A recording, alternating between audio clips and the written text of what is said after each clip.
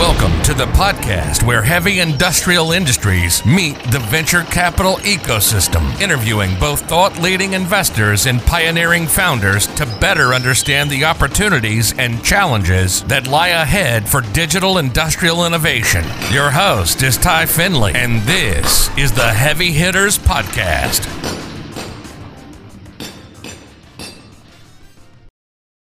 Guy Perlmutter joins us today from Sao Paulo, Brazil.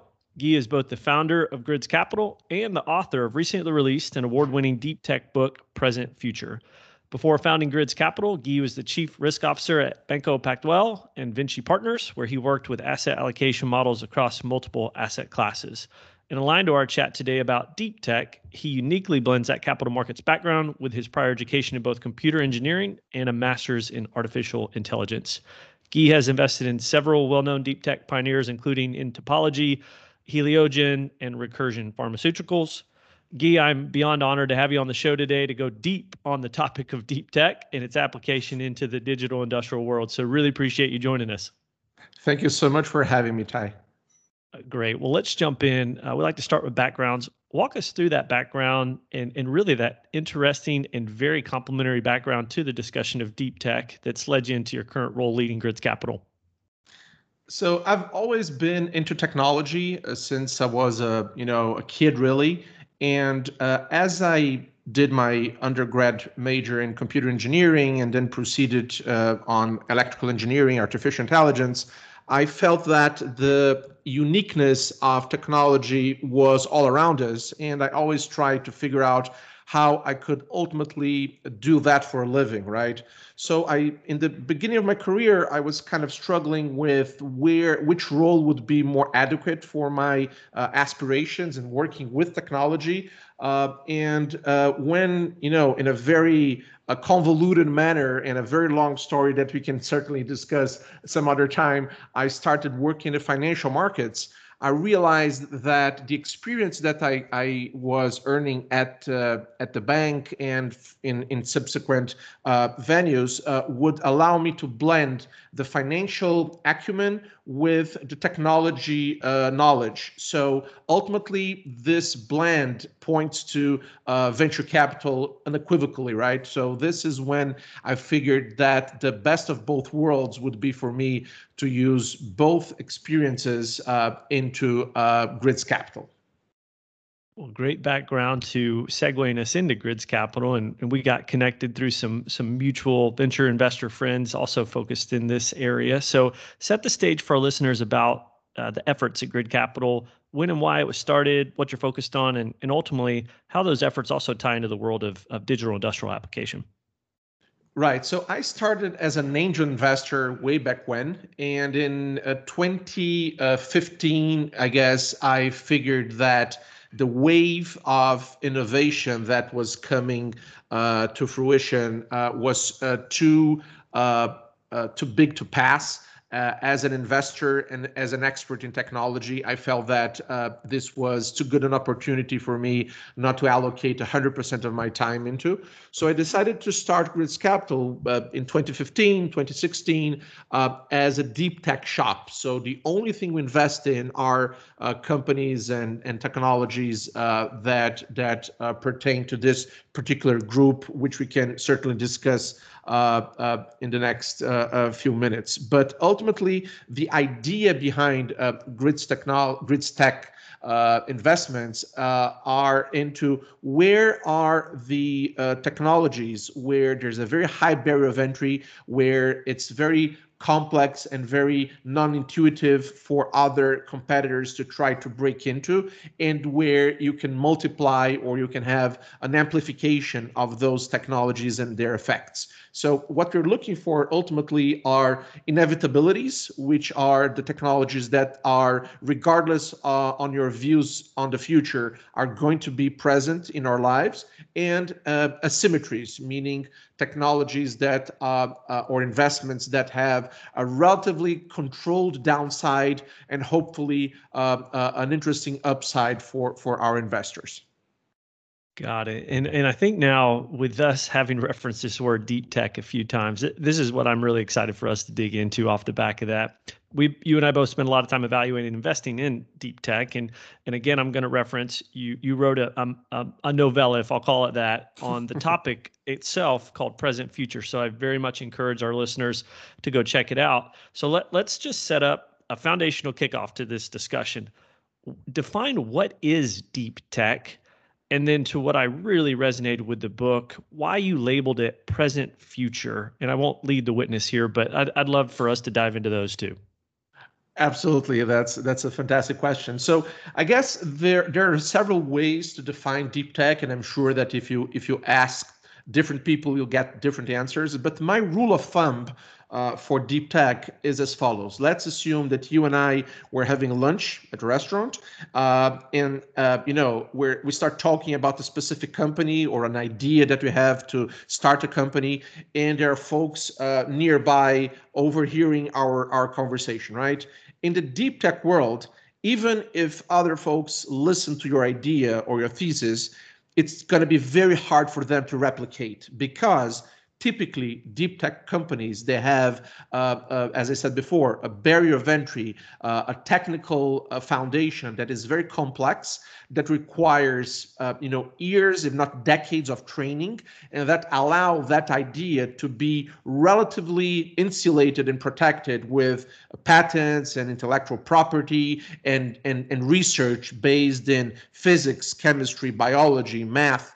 So for me, deep technology is any company or any idea where you can check their root and see that at the bottom of at the foundation of that specific company, there's a very technically oriented idea, very hard to copy, very hard to mimic. Gotcha. And maybe if I could go a little deeper into some use cases off the back of that setup.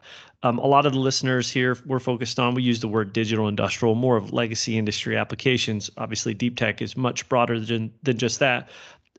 Within the book, you do spotlight in a few chapters different technologies that, as you quote, effectively are building the future of the world economy. I could not agree with you more. Could you give us a couple of those examples to really bring this to light in a more tangible way? Absolutely, and again, it goes to your previous question on present future, right? The idea behind the title of the book, Present Future: Business Science and the Deep Tech Revolution, is that many of the technologies that are going to shape the global economy in our lives, they are already here. It's the old quote that the future is here; it's just not evenly distributed, which means that you and I, we have access, we have a sneak peek into what's coming down the pike, and we can do something about it. So when we look into 3D printing, for instance, when you look into robotics, specifically industrial robotics, which it's right up your alley, when we look at mobility, when you look at new materials, at energy, all those technologies individually, they contribute to the changing landscape of the future of industries in general. And we feel that as we progress over time, this change is only going to accelerate. And here lies one of the key messages that we try to convey in the book, which is, it's not as if technology has just recently started to change our lives, right? Society has been driven by technology forever. This is what pushes us forward since the beginning of, since humankind decided to stop hunting and gathering and decided to cluster around cities and become farmers and so on and so forth. The only difference really is that the pace, the rhythm, the acceleration of all those innovations, of the convergence of all those innovations are just really putting everybody on a fast track towards the future. And I guess these are some of the core technologies that we're going to be witnessing changing industries throughout the world. Absolutely. And there's some other great literature out there, like Walter Isaacson's book, The Innovators, that kind of walks you from transistor, ARPA-E, and the internet. But what you really built a masterpiece around is defining some of these deep tech technologies that truly are getting a lot more press coverage, but I mean, there's been AMUG and rapid 3D printing conferences for over decades now. And these technologies, I've lived in a couple of the big OEMs. They've been working on them and developing them for a long, long time. So I just love the fact that your book really went deep into the history, even defining Industry 1.0 to move us forward into what the heck is 4.0.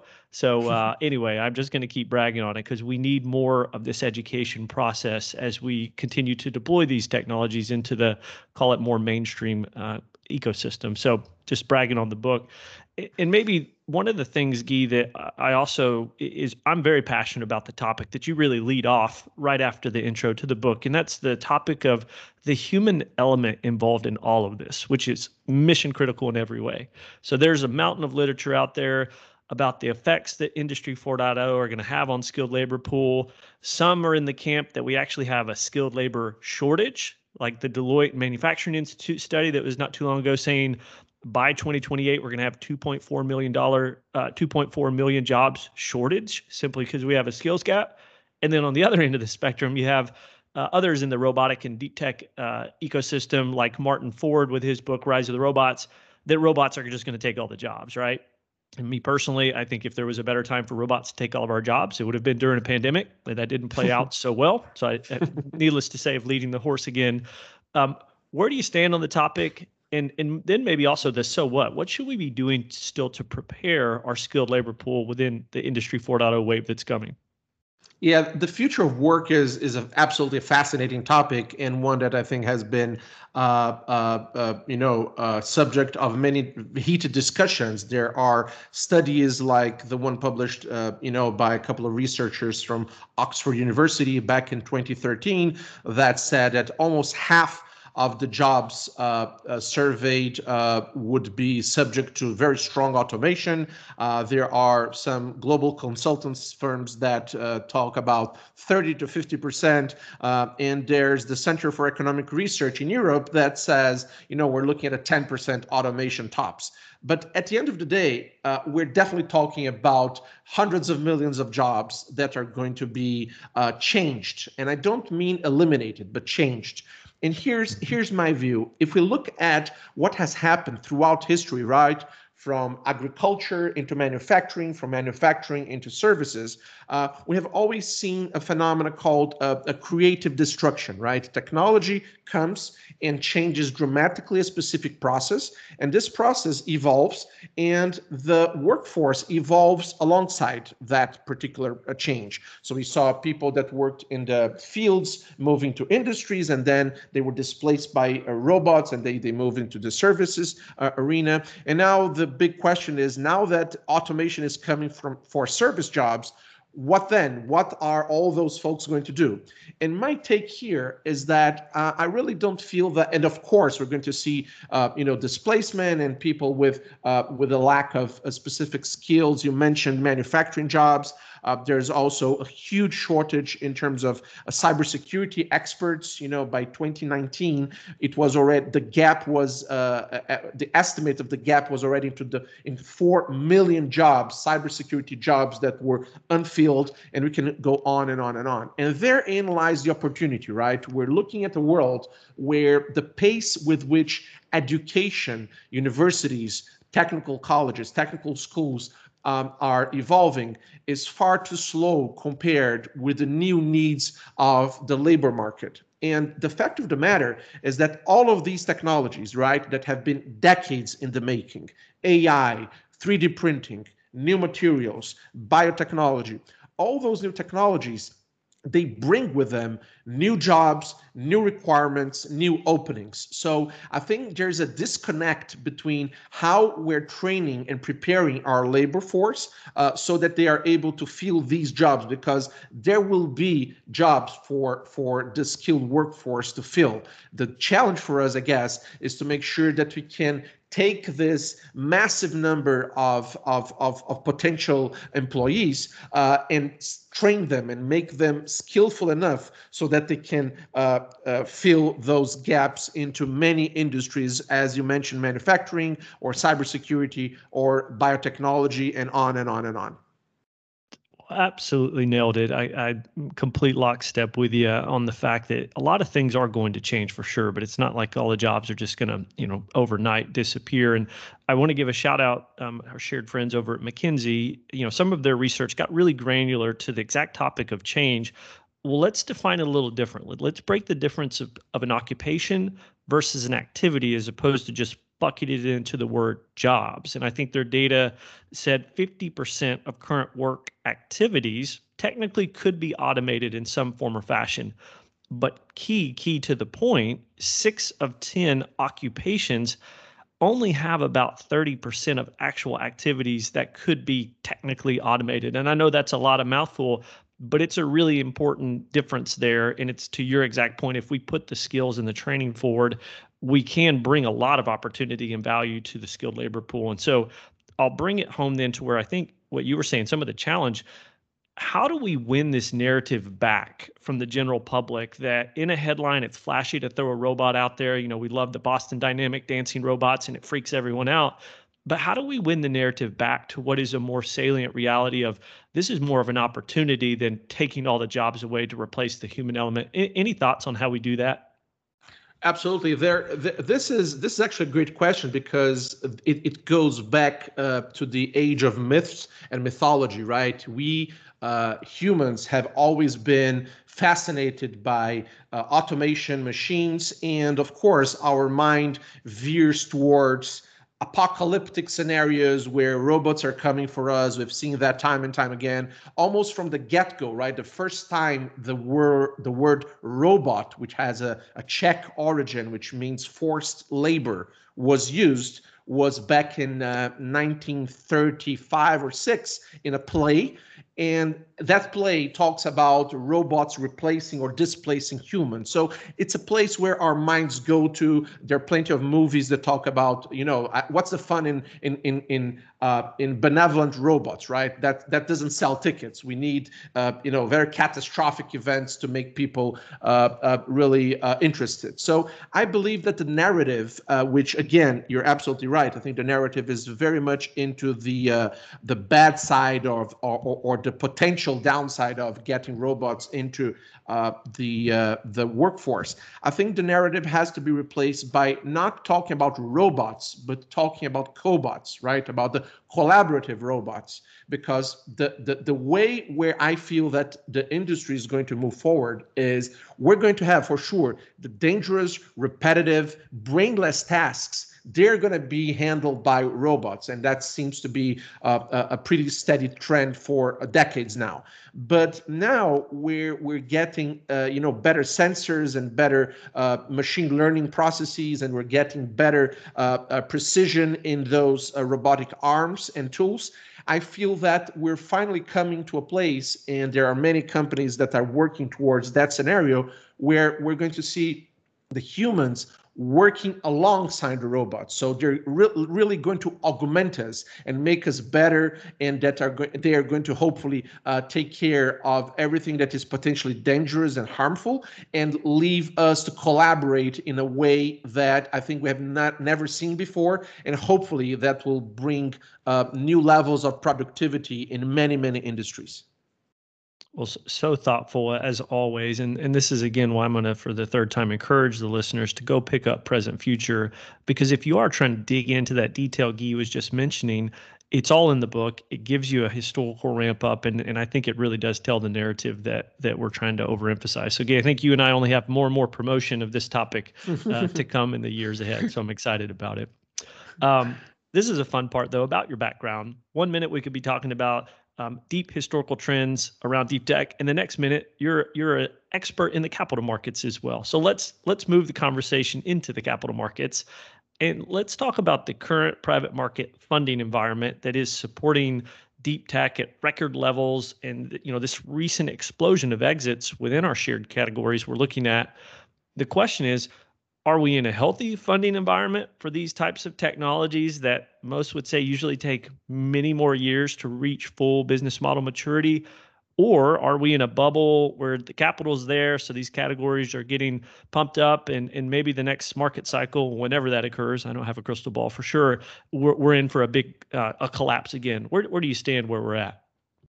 So I think the history of multiple asset classes, right? And we've seen that in hedge funds, in real estate, in private equity, in venture capital. Apparently now it's as you said, now it became a very preeminent topic of conversation, right? Deep tech was restricted to a few connoisseurs, and now all of a sudden, mostly I guess because of the pandemic, where now everybody knows what are antibodies and CRISPR and mRNA vaccines. And then, of course, this will overflow into robotics and energy and machine learning, which is finally now part of our lives. I feel that in every asset class where you have more eyeballs pay attention to it, you have a dispersion of returns that is substantially larger.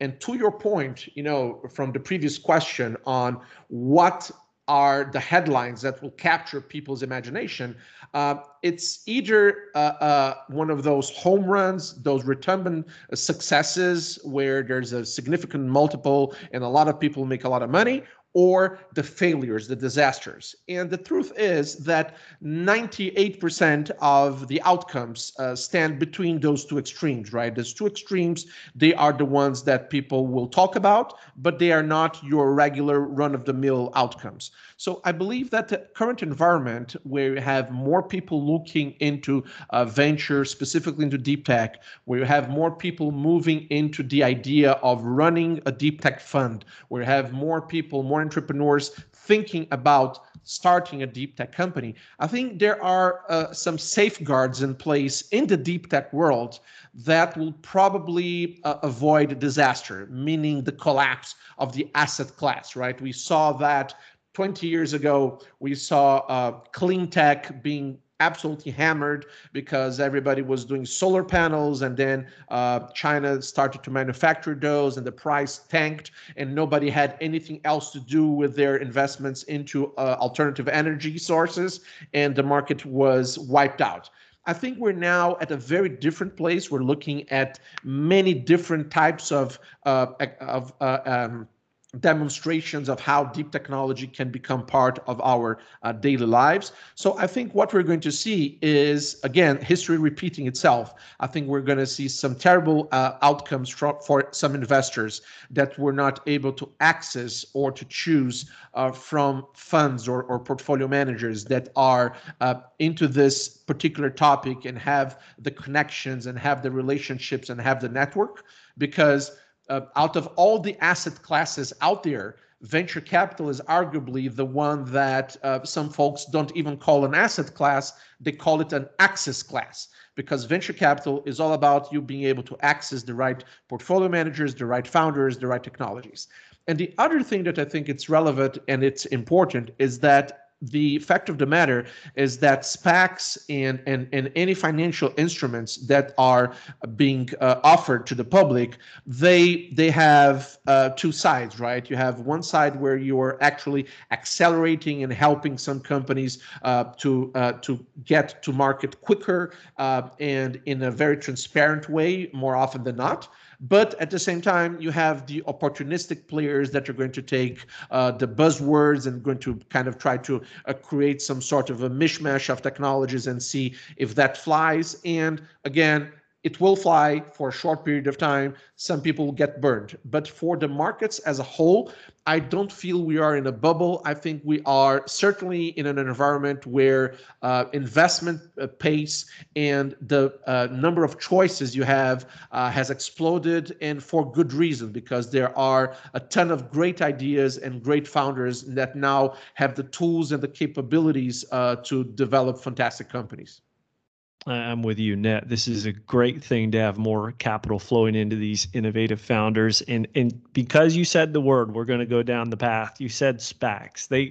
They clearly have filled this growth stage funding gap that, in my opinion, lived between early stage VC in the deep tech space and then public markets, especially around industrials and clean energy. Again, focus of this crew. So the question is, as Grids Capital, I know you do some fund investing as well.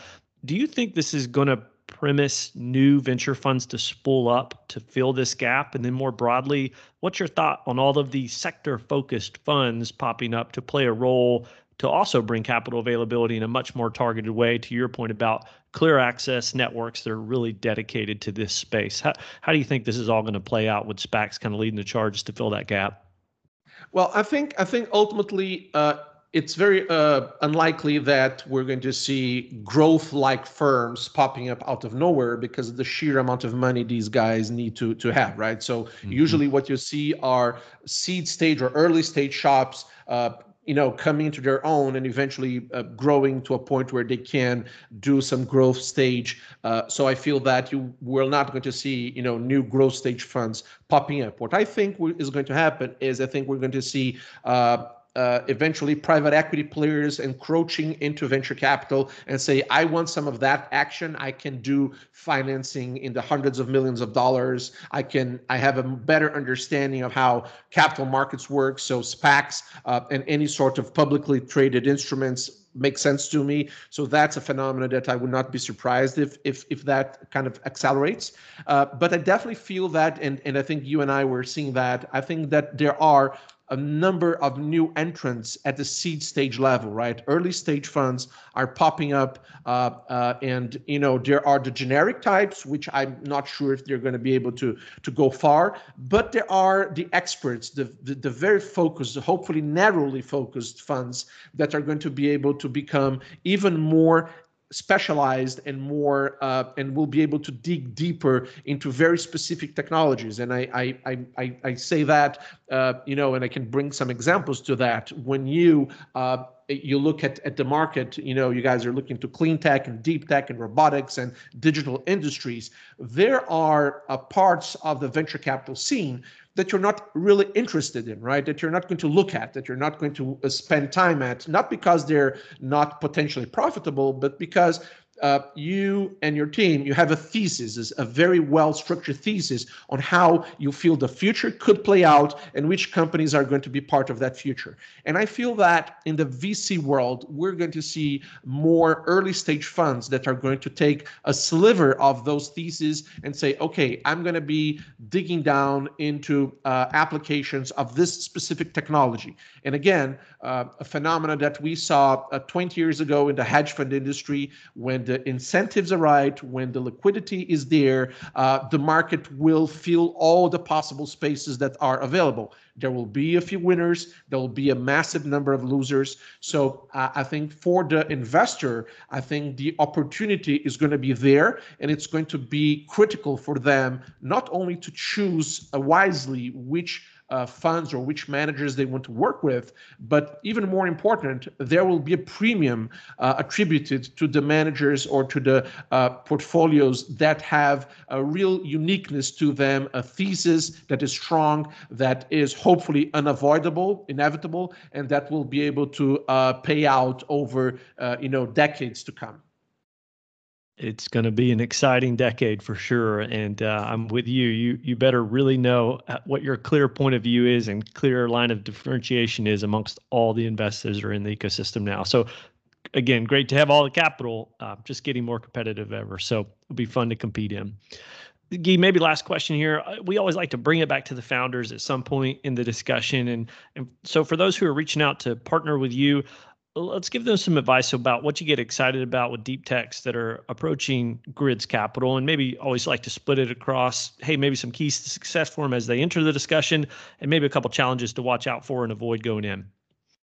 So I think keys to success, they are linked to the areas where you were planning to employ your efforts, right? So if you're trying to do something that has already been done, or if you're trying to work in a very small market, or if you're trying to develop something that is an interesting curiosity, but really doesn't solve a specific problem, that's probably a pitfall these are pitfalls to avoid, right? One thing that we always ask ourselves when we're looking at the potential investment is, is it inevitable? Is that particular technology or that particular problem inevitable and it has to be solved absolutely going forward? Is it asymmetrical in the sense that if I invest $500,000, $1 million, $2 million, $5 million, whatever the number is there a multiple upside compared to my potential downside? And the other thing is, does this technology solve a problem, or is it pretty much an elegant solution to a problem that people don't care about? So if all those three aspects, inevitability, asymmetry, and problem solving, they are a fit, then it's a conversation that we are willing to have. Excellent. All great advice. We'll wrap up here with a section we call quick hitters, a little bit of rapid fire Q&A. So if you're ready, we'll jump in. Let's do it. All right. The number one thing you're looking for when evaluating a deep tech digital industrial startup in our category? Inevitability. Give us a little more on inevitability. So I'll give you an example, right? I think all of us can, say with a lot of assurance that the world is going to be there will be more people living in the world over the next few decades. We're going to get to 10 billion people in 2050, that we're going to have a larger percentage of the population living longer and healthier. In 2010, just as an example, in 2010, about 500 million people in the planet were 65 and over, right? In 2050, it's going to be 1.5 billion people 65 and over. So these are inevitabilities. So what does that mean for food, for sensors, for industries, for how we're going to shape up the world where we see more people, people that are living longer, healthier, where we also see more people going to cities versus staying in rural areas. All those trends will imply in a demand for more food, for more energy, electricity, clean energy sources. So if you are an entrepreneur and you look at those trends, there are just, a massive opportunity set here for you to pick from and say, okay, this is the sliver of this massive challenge that I'm going to attack. Same goes for climate change, right? We're living in a world where we don't have to go too far and search the news very carefully to see signs of clear and present danger. And again, climate change is a situation that at this point will only be solved by technology. So these are the types of inevitabilities where I feel that people have to dig into, and where I feel that you and your team were incredibly thoughtful on establishing where and how you want to deploy your resources. So much opportunity. Love it. What is one resource, book, podcast, blog you'd recommend to the audience to follow in this ecosystem? I'm going to say Twitter is a fantastic source, because Twitter is really a rabbit hole. And if you know who to follow and which links to click, you can really broaden your horizons dramatically. So instead of saying, oh, you should check this website or this book, well, actually I have a good book suggestion, but I'll leave that to later. But in terms of websites and resources available, I think Twitter serves as a gateway into a lot of that. So if people would like to jump into the action quickly, I would just go into Twitter, find myself a list of interesting folks to follow, and start building a small library of websites that should be checked out often. There are plenty of newsletters out there, plenty of great resources for people to pick up from. That's a great one. Actually, I'm going to give a shout out to John Tuff. We've had him on the show before at Energize Ventures. He spooled up an industrial technology thread on Twitter. It's got a lot of great investors and discussion going around this exact topic. So Guy, spot on with that one, and many more beyond that for sure. One person who should be on the podcast. Well, I've looked into your previous guest list, and I'm again honored to be part of that. And I feel that someone who would probably be an interesting conversation is Sunil Nagaraj from Ubiquity Ventures. He has this thesis on software beyond the screen, which I think has incredible overlap potential with your own thesis. So, and he's a great guy all around. So Sunil would be, I think, a great guest for your podcast. Couldn't agree more. Sunil would be perfect for this. I'll touch base with him. And then finally, best way for reaching out, Guy. Well, we have, a contact form in our website, www.gridscapital.com. We read all messages, so feel free to drop us a line. Awesome. Well, it's an honor to have you on the show. And I know we have too many more discussions ahead as we both try to promote and educate the market on all the opportunity that's coming with some of these challenges. So, Guy, thanks again for making some time here. Thank you so much for having me, Ty.